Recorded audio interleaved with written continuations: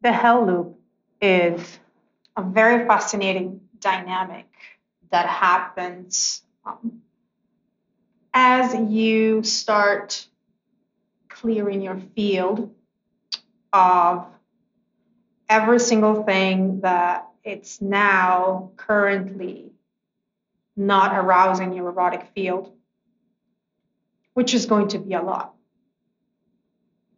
It's going to be almost everything. And that happens every time that your field upgrades. So as you remove more and more from your field, there will come a moment when your conditioning will start freaking out. It will start basically bringing up the drama. It will start coming at you with every single thing that it thinks it needs to bring you back to safety. And the reason why it brings up all of these hooks, all the things that it thinks you're going to believe in, is that when you clear your field of everything that previously was activating your erotic field, but now it isn't anymore, you are on the edge of a new reality. You're on the edge of an entirely new quality of experience in your life. But that new reality cannot come from the past. And anything that the conditioning can predict from the past, because that's the only way that the conditioning can ever see or foresee and kind of calm down, because that's what's safe. A new reality can only come from being completely in the dark about what's going to happen next. It has to.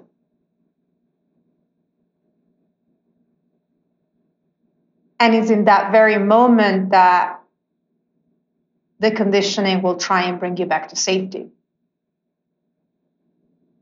And the hell loop starts when you actually believe it. And you do fall into that trap of giving space and giving attention and engaging with all the arguments that want to tell you that no, you have to see. You have to do something that you know will happen. You have to stay in the predictable. That's how we survive, don't we? And yes, that's how the survival machine works. But that's also going to keep you stuck in the same reality that you had previously rejected. And so you'll try again. You'll try again to get back to a clean slate. You'll again eliminate things from your field. And right at the edge of that breakthrough to the new reality, the conditioning is going to come back. And it's going to use the same or even more convincing arguments to keep you back and to pull you back to that safe hell loop. Because you know that you're bored already. You know you can't really do it anymore. But it's too convincing. And so you go back and forth and back and forth which is where a lot of people get stuck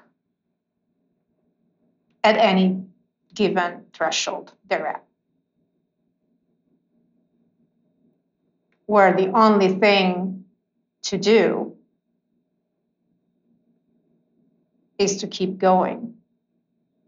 When you actually see the mechanism of the survival program or conditioning, exactly what it says, at exactly what point, to exactly what goal. Once you can see all of that, it can't have any power over you anymore. And at that point, you'll be able to break through into a new reality.